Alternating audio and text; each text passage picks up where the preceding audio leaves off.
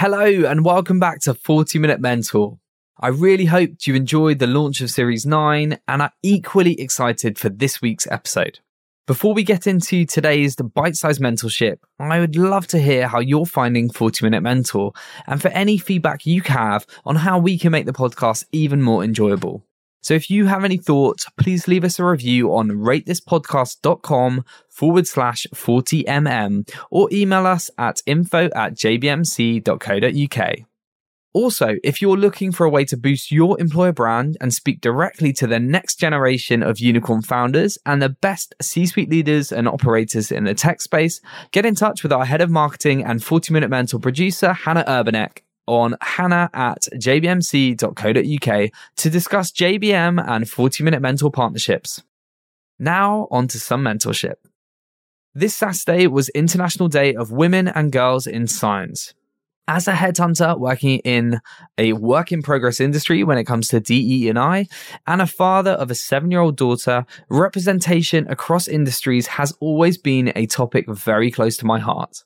We also work incredibly hard at JBM to make sure we're doing our part when it comes to DE&I, be that through diversing place candidates into startups, scale-ups, and VCs, or making sure we're sharing unique and diverse stories on 40-Minute Mentor.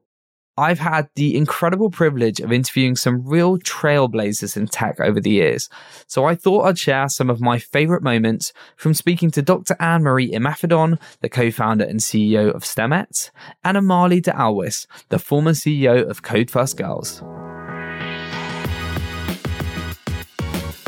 I think, as much as tech has its own history with this as an issue, right? And we can talk to, I had the pleasure of being on a radio show once with Dame Stephanie Shirley.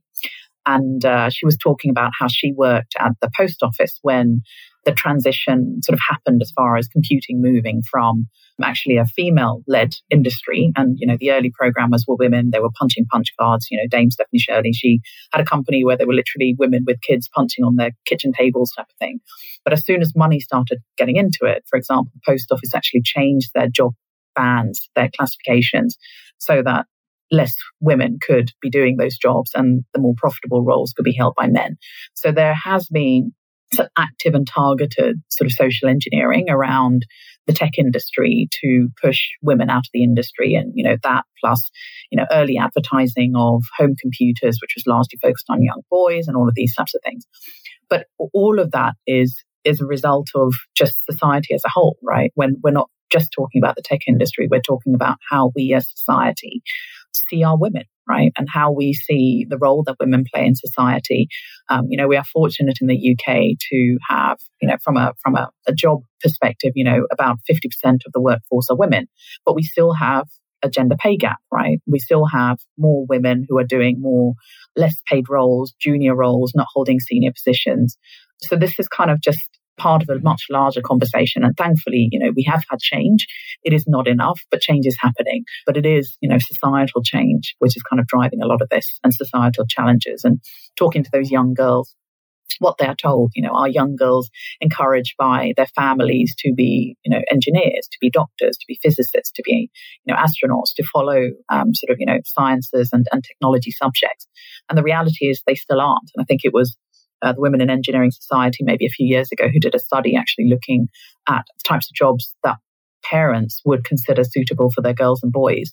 And inevitably for the girls, it's things like, being nurses, being teachers still to these days. For boys, it's being engineers or footballers or, scientists and stuff. So this is why we still have low numbers, both because of the systemic issues as far as the technology sector, but also just societal issues as a whole. But thankfully, change is possible.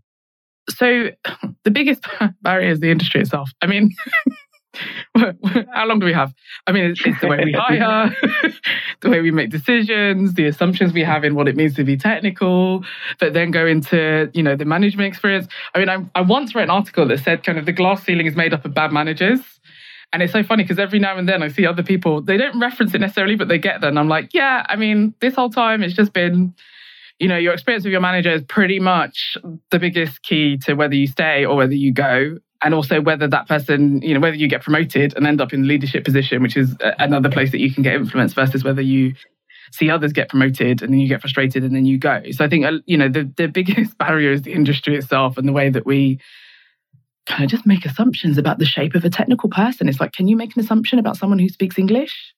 No. So why do we do that with someone who speaks the technical language, if we want to kind of take that analogy? So I think that's the biggest problem. It's our processes, it's our practices, it's our norms, it's our assumptions, it's the culture we have that values the kind of brilliant lone genius, and what we end up kind of calling kind of the brilliant jerks, over the fact that technology now is not just for technologists. Like, I studied computer science. We were in the lab, we were tinkering, we were playing, we were making robotic, this, that, and the other for making its sake. And now it's no longer just about us and tinkering and playing. Like, this has big economic, big social, big political, big ethical. There are those implications for anything you create as a technologist in the 21st century. It's just that, if you don't like that, you should go back and you should have been there at the beginning when it didn't matter, right? When no one was using these things.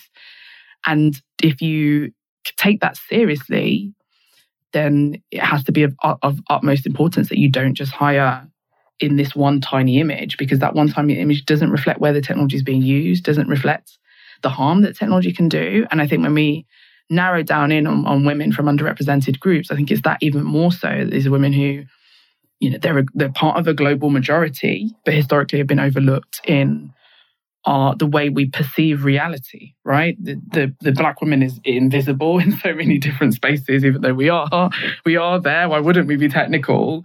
But, if we look across those underrepresented groups, women with disabilities, like it's only one. There are 9 protected characteristics in the Equalities Act in the UK, and this varies kind of across the world, but there are 9 here.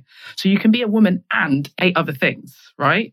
And yet it's like, no, woman, the one woman, like, you speak on behalf of all women. And so I think the issue is that if you're not considered to even be part of the team that creates that technology, how can we be arrogant enough to assume that you'll be considered in the users of that technology or the implications of that technology being used? And with the fact that it's so ubiquitous, it's being used everywhere, it's being made, used to make decisions to restrict, to rate, to recommend, to review, like all these different places we're now using technology in this 4th industrial revolution, means that now that opportunity to be underrepresented and to be forgotten is being scaled up, right? We used to do it in analog as humans, and now we're training the computers to do it en masse.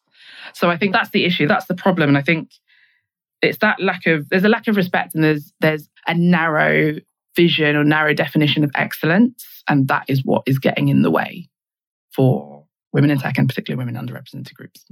I would say first thing, just get started. And second thing, find a good community. So whether that's, joining courses like Code First Girls, you have organizations like Founders and Coders, the Institute of Coding, which actually has an umbrella organization, but they bring together loads of free courses run by universities, not just university degrees, but actually short courses and stuff as well. So there are loads and loads of organizations out there where you can actually access education. But I think the biggest thing is do so with others if you can, because, I don't know, for a lot of people, myself included, doing something on your own can be really, really lonely. So actually finding people who are going along the same journey as you, who can keep you motivated, who can meet up with, who can study with, it's just a really important part of that. And then just go and have some conversations, go to meetups, go to events, go to conferences, get to meet some of the other people working in these ecosystems. Because thinking about sort of, feeling like an outsider, how do you stop feeling like an outsider? You start to become an insider, right? And the only way to do that is to start sort of feeling comfortable in those environments. And definitely, it's not about navel gazing. It's not just about, finding a small group and just sticking to it. Understand the industry. So, use that opportunity to kind of explore what is out there and find the place that you're comfortable with and what inspires you. I think the biggest thing is just to actually care about it. And it's one of those things where, we care about it without having to know all the answers, and start that journey even if you're not perfect. We set targets as business leaders on everything, whether that's looking at staff retention, whether that's thinking about our revenues and our profit margins. We don't always know the answers. So, you'll set your goal at the beginning of the year and say, okay, we want to reach, X amount of million in revenue this year. And then what you do is you go away and you figure it out. You speak to your leadership team, you speak to your investors, you think about your products, and you reverse engineer what will be a good way for you to actually deliver to that. thinking about your diversity in a business is the same. You won't know all the answers going in, but don't shy away from setting yourself some targets and then using that as an opportunity to go and explore and find the right mechanisms for your business and put your money where your mouth is. You don't need a huge amount of it. And I think even for small companies, even for startups, there's an awful lot you can do to actually get support. Organizations like Tech Talent Charter, which do sort of peer-to-peer, sort of company-to-company support and offer sort of advice from others going on the same journey, are great places to start. So don't be worried about making a start, even if you're not very good at it. So there's quite a few things. I mean, there's you want to it's garbage in, garbage out, right? So you want to take in, like, what are the different forms of excellence? Where are the different places that I can be hiring people from? What are the different, people talk about, like, you don't want to lower the bar. It's like, okay, cool, but where did that bar come from in the first place, right? So what are the different bars that you want to apply to bring people in? And is it just one door that you need to have coming into your organization? Or do you need 4, 5, 6 different doors, different routes for people to access, where if they didn't choose computer science as a 13-year-old, because that's essentially kind of what we ask of people at the moment. And I mean, when you're 13, how were you making decisions anyway? If someone didn't do that, then what are the alternate routes that you can have to look for that excellence and look for difference? So whether it's reading something like Invisible Women to kind of understand a little bit more about these women who have been invisible and how you can kind of counter your lifelong training to ensure you see the women that are around you that have the value, whether it's watching things like Coded Bias to be able to understand, why this is an important thing for you to do in technology. And again, to see those, we talk about role models so much for young people and for girls, but no, you need to see the role models of, okay, what's the new data set I can bring in to pattern match against to then make these right hires and do these things correctly. But I think it's also, this shouldn't just be a work thing. I speak so much to audiences about, having a balanced diet, not just at work and in your hiring decisions, but in your life and the media that you consume and the way that you spend your money and the way that you select suppliers and where you buy things, the way that you make decisions.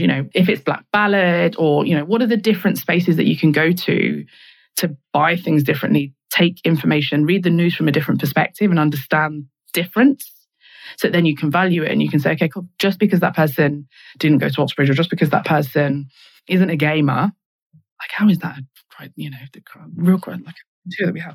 So just because those people haven't done those things doesn't mean, just because that person's loud or just because that person was a dancer doesn't mean that there's nothing that they can apply in this cyber context or in whatever you're hiring. So I think it's just seeking difference, looking for difference, embracing difference, celebrating difference, and building for difference is what you need to be consciously doing. And the final thing I'll say on that is a hiring manager, an employee, CEO, whoever it is, everyone has a sphere of influence and the culture is the average of all of our actions. So every time you make a decision, every time you have an interaction, every time you click on something, every time you respond, every time, a bit like spell check, right? Every time you write a document, you're spell checking. How are you checking for that difference or checking for that, belonging of different types of people every time you make a decision? Every time you're in that promotion round, every time you're in a meeting and asking someone for their opinion, how do you make sure that you're continuously going for difference and you're kind of building this muscle? So then when you come to hiring, it's not the first time that you're like, oh my goodness, now I have to consider someone who is Indian. How am I going to do this? How do I approach them? What do I say to, if you've spoken to the people you already have, then it's not going to be a new thing, right? So yeah, build the muscle. I can't thank Amali and Anne-Marie enough for all of the mentorship and inspiration that they've shared with us in these episodes. If you're looking to get into tech, I really hope that this mini episode has helped you. We also have left links to the full episodes in the show notes for even more mentorship and inspiration from Amali and Anne-Marie. If you're currently on the job hunt or thinking about a change, please make sure you get in touch with the JBM team at info@jbmc.co.uk, as we would also love to help you on your journey into tech or landing your next dream role. And if you're enjoying the podcast, don't forget to hit subscribe and leave us a review. It really does help. That's everything for today, but I hope I'll see you again next Wednesday for another dose of pocket-sized mentorship.